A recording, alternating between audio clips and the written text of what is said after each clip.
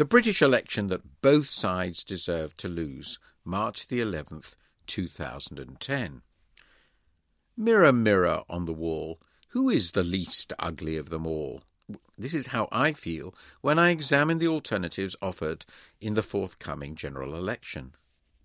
If guests, like fish, start to stink after 3 days, UK governments, with their vast powers, stink after 3 terms. The present government is a good example. Moreover, another term could be as damaging for Labour as was John Major's surprise 1992 victory over Neil Kinnock for the Tories. Labour needs to lose, for its own sake, let alone the country's. More important, after 10 years at the Treasury, Gordon Brown bears heavy responsibility for the crisis in which the UK now finds itself. No more Tory boom and bust, he said. So the UK has had Labour boom and bust instead. The government argues that this was a global crisis, but the 6% decline in UK gross domestic product between its pre-crisis peak and the last quarter of 2009 is the third highest in the group of 7 leading high-income economies after Italy at 6.5% and Japan at 6.3%. The UK's fiscal deterioration is particularly dramatic. As the Green Budget from the Institute for Fiscal Studies notes, and I quote, "The UK's level of borrowing in 2010 and the increase in its borrowing between 2007 and 2010 are both forecast to be the highest as a share of national income in the G20, the group of 20 leading economies." End of quote. Moreover, and I quote, "The forecast level of public sector debt in the UK increases faster over the period from 2007 to 2014 than in any other G20 country, with the exception of Japan. As a result, while the UK had the 10th highest debt out of 19 countries in the G20 in 2007, by 2014 it is forecast to have the 4th highest, behind Japan, Italy, and the US." End of quote. Prudence has died ignominiously. True, almost nobody foresaw such a calamity, but the former Chancellor has to take responsibility for both the Pride and the subsequent fall. Far worse, I fear the government denies the task ahead. Ed Balls, Secretary of State for Schools and Mr. Brown's closest associate, recently told another newspaper that he's been asked to make savings of £500 million by 2013. That is just 0.3% of this year's public sector net borrowing, and just 1% of the spending of his own department, which is itself the 3rd largest spender after Social Security and Health. This is simply risible. So does Mr. Brown stand behind the Treasury's belief in the need for a structural fiscal tightening of 5.2% of GDP, which is £73 billion? If he does stand behind these forecasts, what would his government do in detail if re-elected?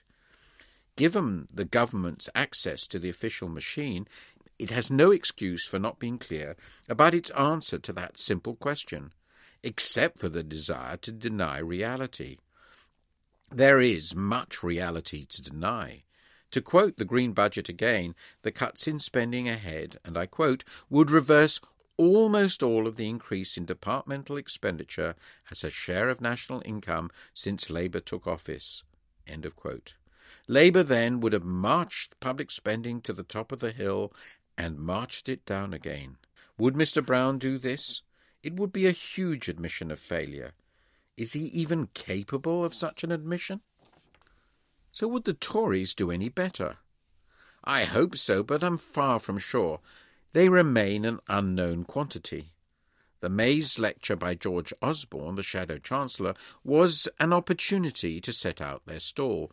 Indeed, he even offered a new economic model with 3 components: putting the Bank of England in charge of both macro and micro-prudential supervision, creating an independent Office for Budget Responsibility as a check on fiscal irresponsibility, and finally a programme of supply-side reform to complement the desired combination of tight fiscal policy, supportive monetary policy, and counter-cyclical financial regulation. As a broad outline of where a Conservative government would wish to go, this is acceptable. Certainly there is logic in the shift in supervision back to the bank, though it would be no panacea. The Federal Reserve's role as a banking regulator did not protect the US. Again, the envisaged Office for Budget Responsibility might work if the government actually paid it any attention.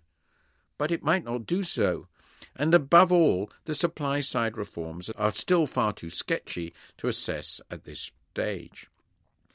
More serious, in my view, is the assumption made by Mr. Osborne that in current circumstances, a sharper tightening of the structural deficit than the government already plans would, in fact, be expansionary.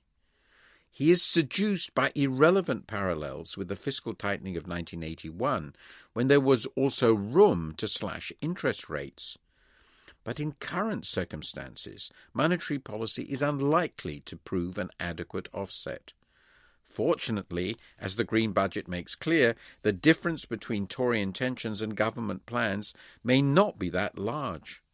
On the baseline forecast it uses, it may only be a matter of 1% of GDP in tightening by 2015-16. The contrast then is more one of rhetoric than of actual policy intentions. At a time of great crisis, the UK has to choose between a government about which it knows far too much and an opposition about which it knows far too little.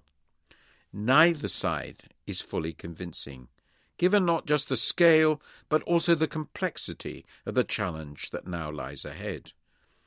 But governments always lose elections. This one deserves to do so.